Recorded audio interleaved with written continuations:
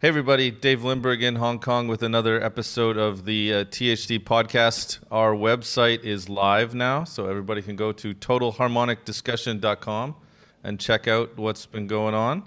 And today's guest is a company out of Irvine, California named SYNTIANT that does a neural decision processor, so we're going to find out about that. But as always, our co-host in Sendai, Japan, Mr. Simon Weston. How are you doing today, Simon? Really good today, Dave. We're Really talking good. wake words, I think, aren't we? Wake words, and wake word on the edge is kind of like what it's all about. So, Mr. Dave Garrett in Irvine, California. How are you doing today, Dave? Hey, doing really well. How are yourself? Doing well, thank you. So, yeah, Sentient's been kind of bubbling under for a little while. The concept of talking to your devices has been around for a little while, but then talking to battery-powered devices has been a challenge because of what the processors that are available to be listening that are out there. So maybe we could start a bit with an introduction on Syntient to find out what it is that they're offering for this audio market. Yeah, no, I think that's an awesome. So I'll share a set of slides. My name's Dave Garrett. I'm a VP of hardware at Syntient. So, my teams, we build the silicon, that forms the core of the Syntient solution. So we'll walk through the company, and then we can take a deep dive into a couple of the chips that we have available. Sure.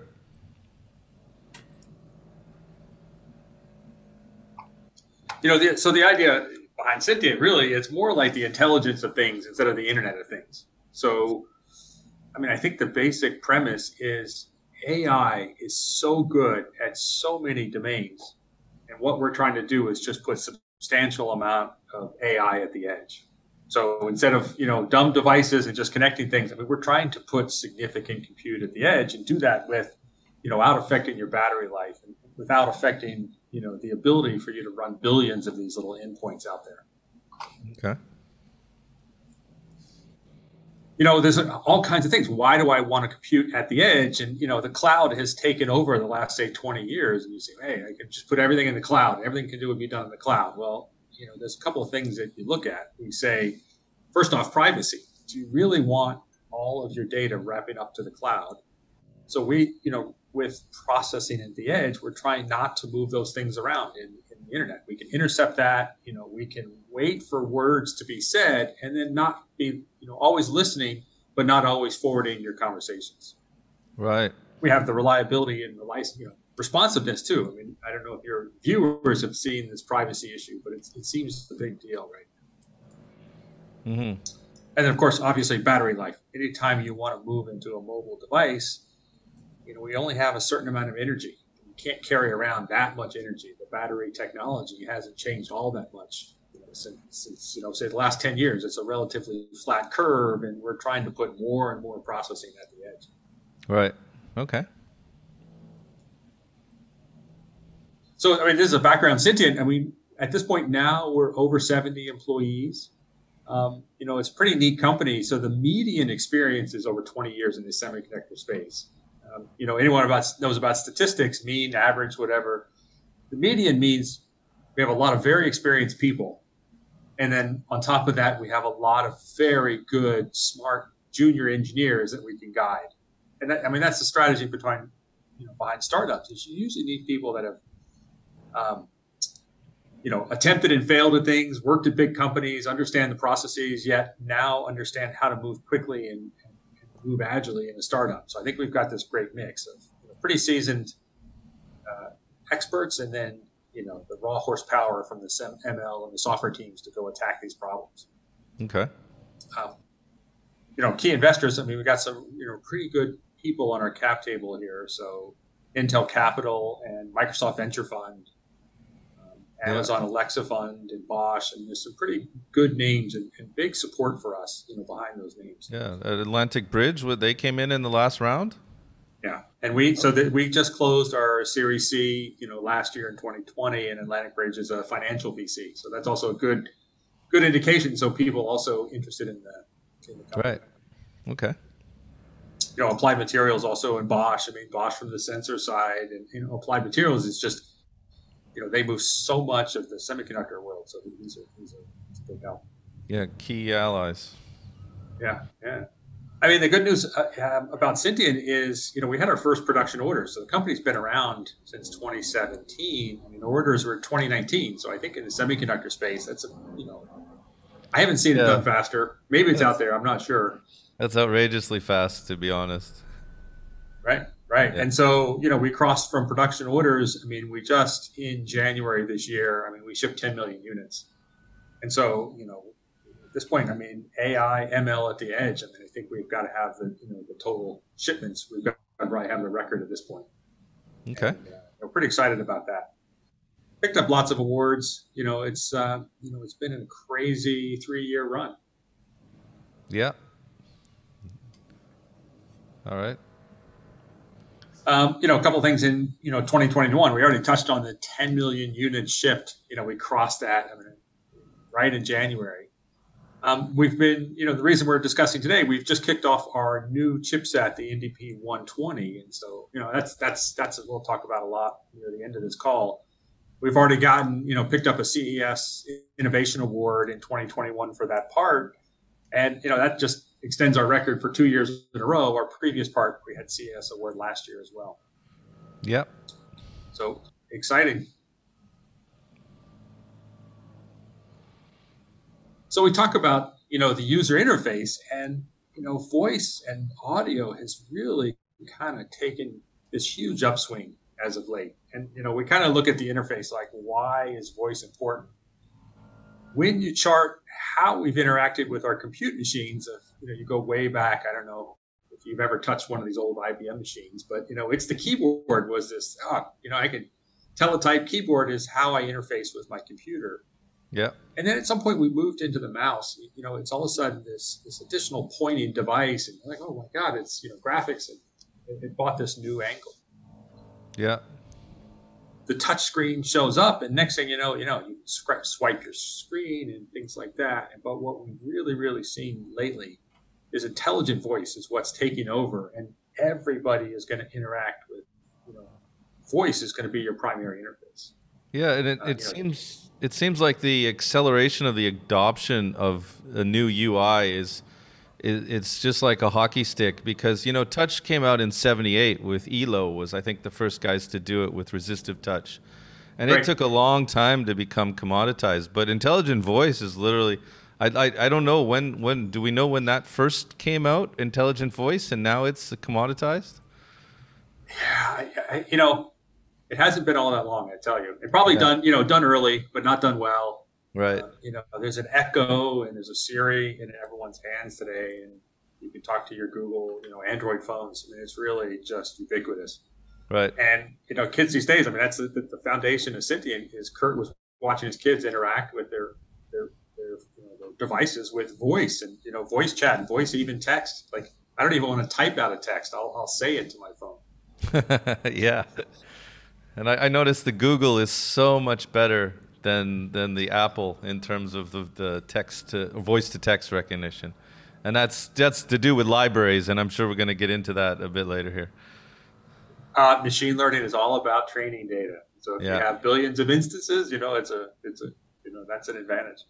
Cool. And then, like to walk through intelligent voice, I mean, we're kind of going through a same kind of scale as. At the low end, when we think of AI at the edge, I mean, we can look at sensors and events and wake words, but then you start moving up. I'm not just waiting for a single word. I'm waiting for command words. So you string together, some wake up and then, hey, an action. Do I want volume up, volume down? That's our evolution of thinking of voice Right. as an interface. Yeah, and that's really kind of, for our audience, putting that voice control onto true wireless stereo earbuds, really low power things that you can talk to, but then talk to in noisy environments, like on the metro system here in Hong Kong. Are you going to be able to hear that? And so that's where the real fancy technology comes out, to be able to distinguish with a heavy noise floor. Right. Yeah, absolutely. And like, honestly, with my earbuds, do I have to tap 3 times to reject a call or whatever? I never can remember the the command sequence. Like, I don't know, 3 taps. Does that make sense to me? I mean, probably you could learn it, but in much more natural language. Hey, let's figure out how to talk to these devices. It's really kind of changing the game. Cool. But, as you move up in neural compute, there's all kinds of things that, we're going to be able to fit into an earbud, a TWS earbud. I mean, speaker identification. Let's not just let, anyone say these words. Let's make sure we know who's allowed to say these. Speaker validation. Right. The holy grail, and, this is along our trajectory. Conversational speech is let's think even more natural. Let's not form a command and a word, and let's people have conversational speech. So certainly that's on our evolution as a company to really be, at all levels. So what power you're willing to spend, that'll give the performance that we're allowed to attack. Okay. But again, preaching to the choir. I think you guys are already bought in voice, so this is good stuff. We Syntient markets. I mean, we're attacking in design wins and design ins all over the place. But we have kind of, if you look at the two columns on the mobile side, I mean, we're in feature phones and smartphones. And, there's some pretty cool things where, just not draining the battery, allowing Syntient to be the front end gateway for wake words is pretty powerful. We're even in laptops, to provide some voice interface. The IoT side is the interesting part as well. It's because where the volume is really, really high is wearables and earbuds are these great opportunity. Yeah. The virtualist. What's that? Yeah, connected home. Like light bulbs. Right. Like eliminate the light switch, the amount of copper you'd save in the wall if you could just say on and off. I mean, it's incredible. Yeah. That's right. And, you built these little earbuds, you're surprised how much these buttons cost. And then, even, putting a cap on an earbud with a capacitive touch wire is another, switch that has to go into the form factor. So getting rid of all of those little things on all of the devices in your home are just add up. It adds up for savings. Right. Okay.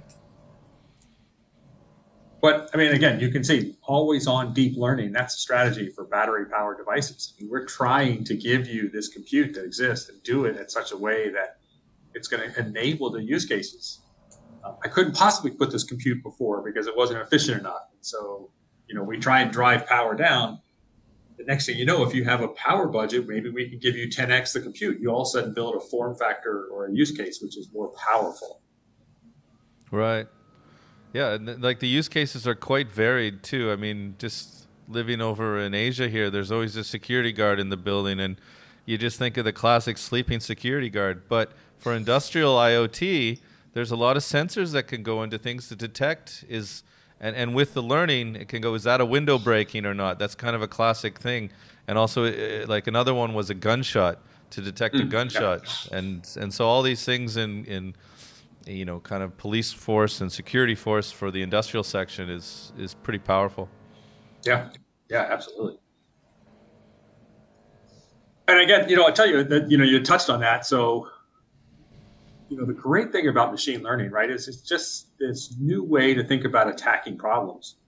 And, going to the academic papers, I mean, there's 20, 30 years of research on how to look at, analyze voice and find words and all these traditional methods. And in, the span of 5 years, machine learning has just upended all of the results, invested every single result by some, master student could train a network to do better than what somebody used to have their specialty. And, that's kind of how we structure our solutions in our company is we really think of, 3 pillars of deep learning, and it's not just having the best silicon. So that's the way we can lock in, our inference at the edge.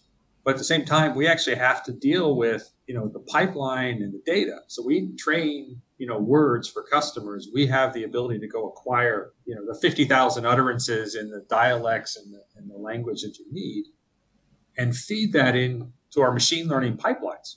So, it's not just that easy to go build production machine learning solutions because you really are doing all kinds of really cool stuff behind the scenes where we'll train words with augmentation, like, reverb of rooms. And we can add, NPR News is one of the things when you go for Alexa certification. So we can train with, radio noise, and you could go into Hong Kong and train with the background noise of the train. And now you've taught this machine learning thing to listen and understand, oh, okay, this is noisy. This is what a train sounds like, but this is still the words I'm looking for. Right. Yeah. It's all about that data to be accurate. Right. So, again, there's providers that you can just get inference at the edge, but as long as you don't have the data or the pipeline or the solutions to do that, and, we try and put all three under the same banner. And, that's what you can do as a startup. We don't get these silos that separate, the domains. And it really gets us a chance for our silicon hardware engineers to talk with our ML team and collaborate on these three platforms. Okay. So, yeah, this is, the first product that went out, the NDP100. 10 million units out the door now. And it's, you look at the block diagram, it's really not all that complicated of a chip, right? The idea behind it is as quick as we can, we get audio from, a microphone or an I2S interface. And we quickly get that into feature extraction. And so this is a way to compress the information. So we're looking at, log melbins, analysis of audio, but really the goal is to dump this into this deep neural network. And that's it. The chip is building a 500,000 parameter neural network, and the idea is train that to look for wake words and command words. And it's interesting in that our job is to intercept almost all of that and let the system think that nothing's happening, go to sleep, and let us fire an interrupt and say, hey, you know what? Now I'm pretty confident something significant has happened and you should take a look at it. So is there a way to simplify like the deep neural network so people understand that, like, say there's a vowel or some kind of element of a noise that's created passing through this, and it's trying to verify, is that a yes, no? So there's a logic going on there. And is it a culmination? It's like, say you utter the word Alexa. Is it a culmination of all those elements of the word that it defines through this TensorFlow type ML learning stuff? No, it's an interesting question, and like phonemes, like people, like all these language recognition, you try and break things down into individual sounds. Mm-hmm. Here is the magic of machine learning. We don't care or don't know honestly what's happening on some of these internal nodes of this neural network. Is we hammer this network in training with millions and millions of utterances of the word Alexa, and we ask it at the end and say, you know what, this was Alexa, this is not Alexa, over and over again. You just train this thing, and in the end the machine is finding the patterns. And, it's not saying, it's an A and there's an X, and, it's not doing that. It really is finding some bizarre structures out of all of the noise and all the reverb and everything that you hammer. It's finding the word. And that's the magic. It's actually doing a better job than you and I could ever, do by trying to sit down and analyze it on paper. So is that kind of the core difference between an NDP processor and a microcontroller-based wake word system? As I understand, the microcontrollers are comparing their library of utterances. So if you say Alexa, it will go and compare to that library, and that costs a lot of power to do that. And so your words are just flowing through your network, and it comes out with the decision at the end without having to do that reference back and forth to memory. Is that I'm trying to condense what the power savings is coming from. Yeah, again, so it's a custom architecture. This deep neural network really it doesn't load programs. You can't go run arbitrary C code on it. It is really just dedicated for attacking machine learning. And so the main difference you'd say between us and, say, a microcontroller is just the sheer amount of compute that we can put towards neural. So we can put 500,000 parameter network on this device, and it allows us to do exactly that, train these types of networks. And, we've put this device through Alexa certification for close talk. So, that's a pretty tough spec. And it says, you have to pass something like 3 false accepts in 24 hours. So there's background noise and things like that. You're not allowed to classify a word more than 3 times. That's a tough thing to do.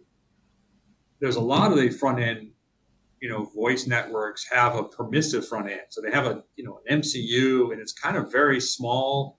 It's a small neural network, and it wakes up. It false accepts a lot. Not all the time, but it's really permissive. And what happens is you have up with a second stage, and you have to cascade these solutions.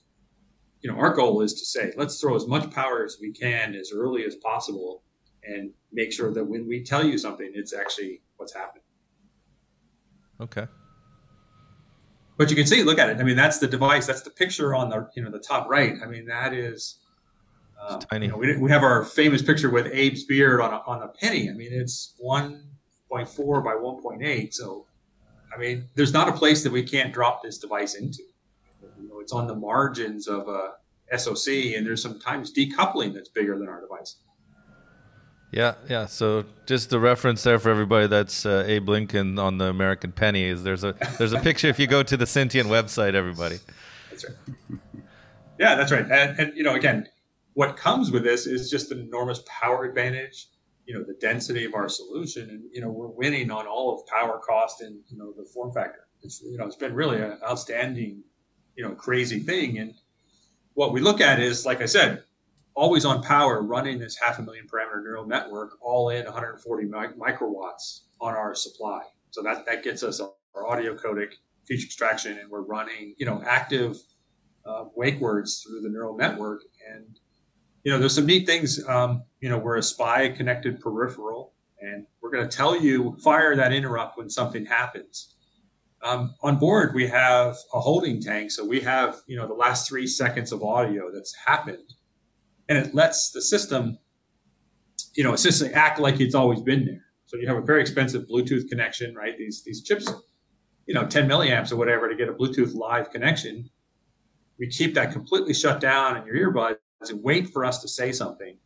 And then when it happens, you can say, oh, no, okay, here's what the last 3 seconds of audio, and it can act like the connection was always there.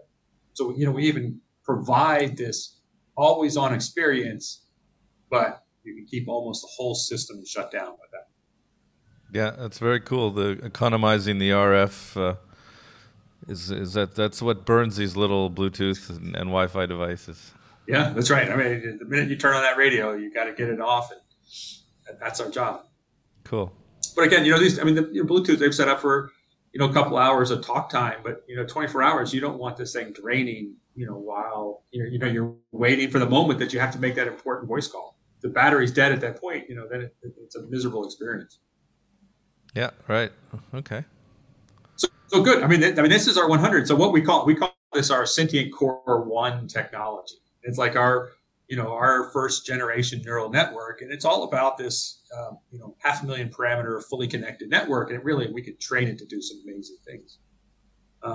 What's on the market today, our newest product announcement, this is the NDP120, and we're really moving into a much more powerful piece of silicon for inference at the edge. And essentially Syntient Core 2 is my teams and the ML teams have worked together to develop a neural decision processor, which is much more powerful. Okay, and as I understand it, this is the one that's really targeted for the audio community in terms of it's adding some functionality of acoustic echo cancellation capability and things like this. Yeah, exactly. So, three main things that we've done on this device. We talked to hundreds of customers, and we learned a lot with the 100. I mean, that's still going to be an amazing part for when power is absolutely, has to be the minimum. But with the 120, I mean, we really have, we've beefed up our audio side. So on the top left corner here, I mean, we have dual channel audio inputs, so we can handle PDM microphones, I2S, TDM streaming. And we have a couple more channels. So four microphone support, 4-channel I2S. We can actually be listening to 2 microphones and receiving a reference, playback stream on a second I2S stream. And that enables us to, this acoustic echo cancellation in the smart speaker. We can be canceling what's being played out through the stereo, still be actively listening to the microphones and provide that. Oh, that's really cool. Yeah. Right. It's pretty neat. And, again, we've seen that in the 100 because we only have, 3-wire interface. This, can plumb into an earbud like an ANC function. If someone has a high performance analog ANC, you can still feed that to our device and we can be doing, some of the speech processing and some of the later processing in this device. Okay, so with that, just let me try to dumb this down. So that means that you could be using one path to pick up kind of, let's say, some of the defects of the speaker that's pushing out the sound while still maintaining the other input to hear for the wake words or the voice that it's looking for. Yeah, exactly. Okay. Exactly right. And this is all, set up. These are all DMA. I mean, the audio is automatically flowing through the system.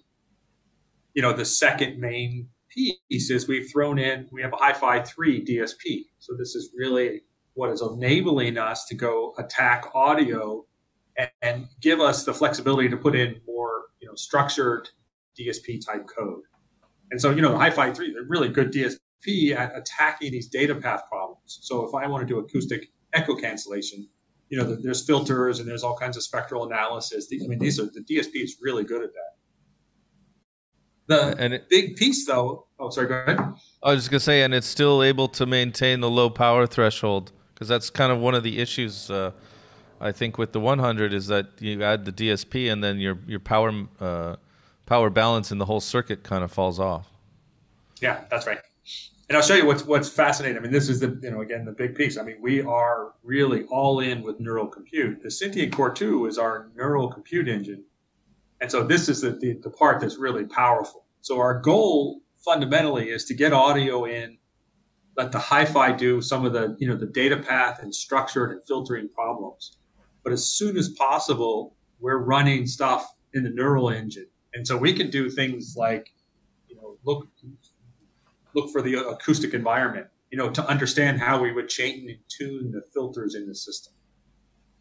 We can do, multiple mics into the SYNTIANT Core 2 to look for wake words, right? So that the wake word engine could be, with spatial information. It's all kinds of really neat things. Like we could even, there's all kinds of neural-based speech enhancement where, a trained neural network can do a much better job of analyzing the audio scenes and provide some coefficients back to the DSP for cleanup. Okay. So you look at it, pretty flexible, much bigger device. I mean, we've added some of the peripherals like an I2C controller and target. And so, this is the type of thing where in earbud, we could be doing sensor fusion because, we don't honestly care what is running in the neural network. The neural network is just as happy to learn audio and motion and do some kind of joint solution. Okay, bone conduction, this is in the ear and there's a lot of background noise, but I'm picking up the person's voice. You could do things like that to, even come up with a better outcome on wake word. Right. Yeah, for wind noise or other kind of issues, like, again, back to being on the metro. Right. Yeah. Yeah, and then again, this is where we talk about machine learning is what kind of correlations are there, and you and I we can't see those. This machine with enough training data can see some pretty amazing patterns. Oh, okay. But again, so I take this thing, and this is roughly 25x the compute of our 100 device. I mean, if you really want to pour on the performance and really run this thing, we have a lot of power on this. It's close to 7 million parameters of neural parameters on this device if you push it to the 1-bit weights. But we have the flexibility 1, 2, 4, 8-bit parameters. You can have flexibility in the types of neural networks that run on this device. And then what's more exciting, like what really gets the machine learning teams here and the customers that we talk to, we've added things like fully connected convolutional networks, RNNs, LSTMs. These, some of these recurrent neural networks that have time history are really good at some of these audio problems. So as opposed to just training SYNTIANT Core 1, you can port your favorite networks. We're supporting all the types of the base components of machine learning that allows us to really do some really neat, vastly different architectures. So does that mean if people are doing their machine learning modeling on these different platforms, it could translate into your device? Yeah, that's right. Okay. Okay. Yeah, and then so we're not, we certainly are machine learning experts. We're developing our own solutions, but at any point, we can work with vendors. And, hey, if you have a good neural algorithm, we're happy, to open this up and put this on here. Particular, speech enhancement network, where it's open to map to our network. Okay. And it's pretty neat. I mean, this is the key thing is, the machine learning frameworks, again, like in the old days, you'd have to pay, thousands, if not tens of thousands of dollars for all this software. And the way machine learning is flipped it on the end, it's all open source. Like, here's the frameworks. It's the training data that's the key thing.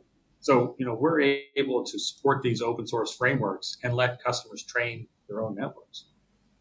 What's really cool about the way that we designed this, designed it so that the chip teams, we manage every single bit. We're moving only the things that need to, but we present it as atomic layers. So in the case of an ML scientist, when they're in TensorFlow and training the networks that they want to use, that's going to embed right onto our device.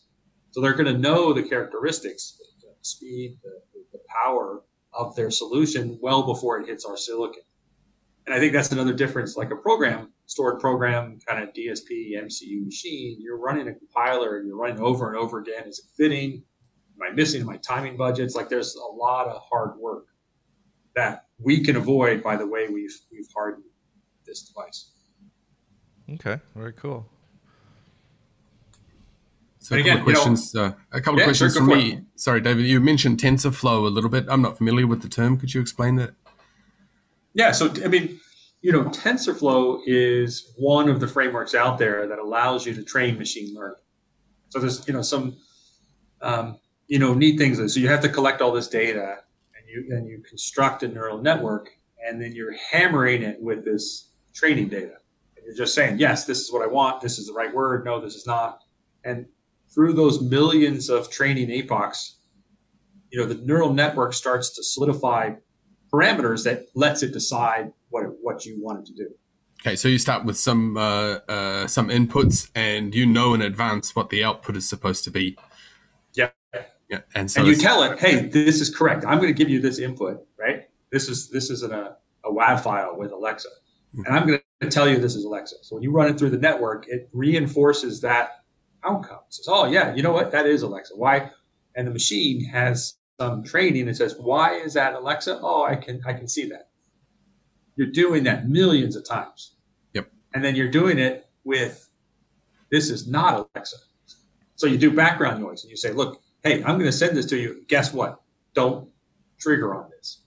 Right. And it's just an amazing thing. Gradient descent algorithms and these back propagation through very complicated linear algebra and nonlinear math that's supported in these frameworks. So we, it's an amazing, built on the shoulders of giants. So these frameworks are released. When you use the term parameters, is that analogous to coefficients? Yes, exactly. It's almost, it's a one-to-one. So one parameter is a coefficient in that neural network. Yeah. And when you're talking about the training, what period of time are we talking about? So you do some input and you have a known output, and then you do some algebra essentially to compute coefficients. It's like an enormous simultaneous equation to get all these inputs and outputs to line up. Is that something like that? Exactly. I mean, so in these devices, so we're inference at the edge. So in the end, we train in the cloud. So, prior to the release, we're running these on the cloud. We can do these GPUs. And so it can take days and days of training and, a week of training to get kind of the best production model. And I know you're going to anchor that. Yeah. It's fascinating. Then what happens is you get into the field, like you think you've got the best network, right? You got 50,000 utterances, like, hey, this is pretty good. And then next thing you know, false accepts. And then what, the data advantage is if I can collect that feedback, you can roll that back in and you can get better and better at your task. So it's not even a static thing. With the right collection, these systems learn and they get better over time. And so those, you've got layer types there. Are those a standardized format of coefficients? Is it? Yeah, I mean, like something like that? convolutional is a kind of it's a well-known structure of machine learning layer, and it's like a convolution would be it's very similar like convolution that you would think of in just standard math. It's like a small filter that you're sliding all over some kind of features. Mm-hmm. And they're efficient at the use of params because they get reuse, and it's very similar to the filtering of signal processing days. It's the framework, the way that we hammer the coefficients, which makes the difference these days. Okay, and so when you do the training, you come up with a set of parameters. How transportable is that into a device? So what I'm getting at is, do you need to train with the device mocked up in its final form, or is it relatively independent of that? Yeah, it's relatively independent. I mean, we model, some of the microphone uncertainties, the transfer functions. Again, you would, we model the way the feature extraction is going to work on silicon is modeled in the training. So we would take that all into account. And of course, that's the real world is all about closing the loop between simulation and real world. So we'll train, and then we have our audio labs here. In SYNTIANT, I mean, we have rooms that have a HATS simulator, head and torso simulator. So we'll anchor that and go back and say, you know what, we think this is the model. Is that correct? And we definitely learned a tremendous amount to do that. So I'm obviously coming from the viewpoint of, let's say, true wireless stereo earbuds with a microphone facing outwards, and the performance of that microphone is generally fairly flat. But if you had some oddity and resonance in there, that would influence the neural network's performance. Yeah, that's right. That's right. We model those things. What is interesting about it is I'm trying to let, someone say a wake word in all kinds of dialects, male, female, like high pitch, low, slower, and things like that. So they're surprisingly resilient to a lot of things. Like you're training over kind of a wide range. So we would model that, say, hey, your earbud is slightly tuned and it's not directional, right? We would say, learn to understand the variation, be resilient to all of that. So when someone's building a product, how do they get the set of parameters? Basically, there's a couple ways you can do that. So we a lot of customers will say, hey, I want to do some earbuds, and here's my wake word, right? We will just handle going and procuring all the data for that, new wake word. So we have that. We'll go collect the data. We will take the files, we'll clean them up, listen to them, have a whole team of people that will say, oh, no, this is good, this is bad, and work that through. We pump that through our pipeline, and that's where we can repeatedly rerun our structure with all our augmentations and get new inference for any word that you want. Mm-hmm. Mm-hmm. I mean, training is funny. I mean, it's the unsung hero of finding the right data and not letting bad data into your network. Because if you tell it something, it's not like it's smart and says, oh no, that's not Alexa, that doesn't make sense. Like I trust what you tell me. So we had some glass break data where you can order glass break, and it turns out someone was breaking bottles and not windows. So what you learn is, hey, this network's going to be great at broken bottles and not in glass. I suppose it depends on where you live, doesn't it? Yeah, right. So, bar fight detector, it's a broken bottle, but it's not as good for other things.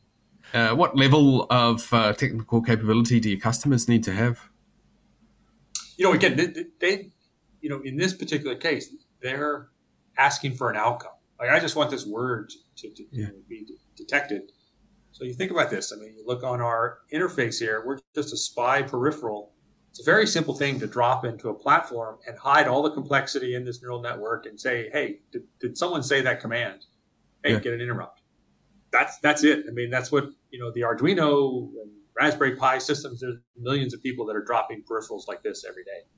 Ours is pretty easy. We try and compartmentalize it. If you know what you're doing and you want, we're just as happy to open up the neural network and let you train your own, words. And we have customers that on both ends of the spectrum. Sure. Okay. So then in that sense, then yes, if somebody's developing, not a particularly high technical skill, but they're developing a Bluetooth earbuds and they want to have this capability, you can pretty much drop the chip in. Yeah. Yeah, right, exactly. And SDK. So we have our software development kit that allows you to just integrate it into any kind of limited processing element. So there's really not that much load, and we have all the software, that helps you drop this in. We have it for Android phones as well. So we've supported all those, and even the PC platforms. We have USB. We can integrate through that as well. Use the term deep neural network a few times. Is that a grandiose way of saying neural networks, or is that a technical definition? Yeah, so deep.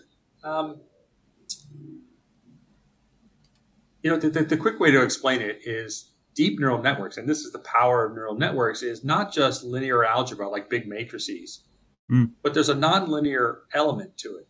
And I think that's where traditional filtering and machine learning have kind of differed is that these nonlinear elements let this thing learn some pretty interesting slicing functions, I'll say. And deep neural networks is just I'm going to have 10 levels deep, 20 levels deep of these nonlinear choke points that allows it to learn things.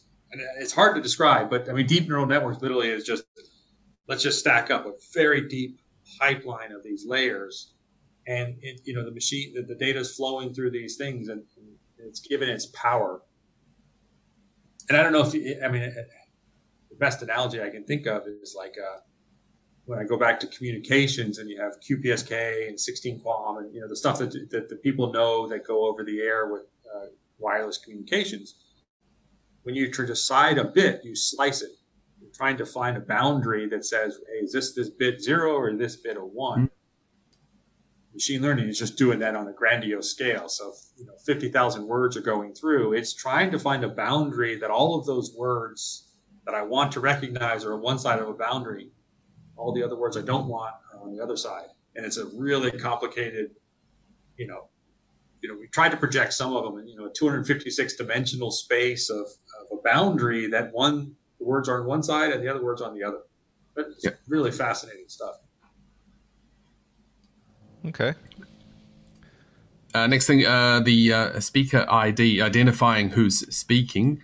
That sounds like it differs significantly from a wake word type of a process. Is that on the architectural level much difference, or could you say something more about that? Yeah, again, so speaker validation, identification, what you're doing is, you can train these things to answer to anybody for a particular word. And then, the speaker validation, what after the fact, there's some characteristics now that that the word has been said. There's some characteristics that you can learn with only a couple words of enrollment. So you as a person, have to enroll a couple utterances over and over again. So we can separate the problem. Hey, the word was said. I don't know who said it, but it's time for speaker validation to check, is it me that actually said that word? And so there are some of the features of the neural network that are available to help us, confirm, hey, oh yeah, actually it's the word has been said, so let's fire up the validation, and the characteristics of the enrollment match. So, it's something we can train, the structure of that, and then we're not trying to just find that person to say the word. We're not training validation for looking for the word. We separate the problem. Right. One small technical question on the first device, the NDP100, is it? Yep. It has a microphone input. Can that actually be paralleled from something else? Let's say you have Bluetooth earbuds with a microphone. Can you parallel that mic signal? Not exactly, right? Yeah, well, so it's pretty cool. So the way that this works in the 100 and the 120 even is, the PDM digital mic interface is this, interface that you provide a clock, and you're going to receive this data on a left-right channel. What we've done in a lot of platforms is we'll drive the clock when the whole thing is asleep, right? So let's say we take a digital mic and we run it at 768 kilohertz. Mhm. we run low frequency. We can still really get good quality audio for wake up. But when the system wakes up, and let's say there's a high performance processor that wants to run a really good high quality voice call, we're just as happy to tri-state our control of the microphone and turn it over to somebody else to take over. And that's the beauty of these digital mics. Like I can share that with no additional circuitry just by tri-stating our control. Right. I'm happy for you to ramp this thing to 3 megahertz. It lets you get 24-bit audio, high performance, audio, and suck that into your system. We can still passively, listen to that. We support up to 4 megahertz PDM. So if you're listening because you want high quality audio, I still with this device can listen and also pick up the audio if you want me to search for words. Excellent. So that's a pretty neat system. Yeah. And then in the 120, we definitely have some things like we can control dual microphones, and we can turn one of them off. We can control the clocks. So it may be that I don't always need dual mic, beamforming and spatial separation. I may just need one mic because there's nothing. It's quiet. I'm in a library or whatever. So we can always take advantage of shutting down microphones for low power as well. And so that the Cortex M0 is a kind of a control interface for the host device. Yeah, I mean that really is kind of it's an embedded device, and it really is kind of running our protocols like Mailbox. We have a couple of semaphores that allow you to very quickly communicate with our device. Mm-hmm. The M0 is just internally doing some of those functions. Right. But it's not available. Hopefully, we try and keep. Right, it's not available for the customer to put code on. We try and keep. I mean, we keep this thing asleep as much as possible. It's just there to kind of handshake things. Very cool. Okay, that seems like quite a bit of information on this brand new NDP120, and this is excellent content. Sorry, Dave. Exactly what our audience loves, and exactly what Simon loves to dig in on. So I appreciate it. Yeah, so I guess if we have any more questions there, Simon, before we call it a day. It's just say that when time's up, basically. All right. So yeah. So again, this stuff is all on our website. I mean, we can definitely follow up with us directly. And you guys will learn something. I can pop. There's the website there. Everybody can see SYNTIANT.com, and we'll put all the social medias and stuff in the comments below or in the description. Sorry. Anybody has any questions, just hit it up. I'm sure SYNTIANT's social marketing team will be checking for questions, and we'll forward them along as they come in. But yeah, once again, so everybody like, subscribe, and do all that good YouTube stuff. And thank you, Mr. Dave Garrett. Thanks for joining us today. We really appreciate it. And as always, Simon, thanks for calling in, and we'll see everybody next week. Thanks, guys. Okay. Bye-bye. Yeah. Thank you.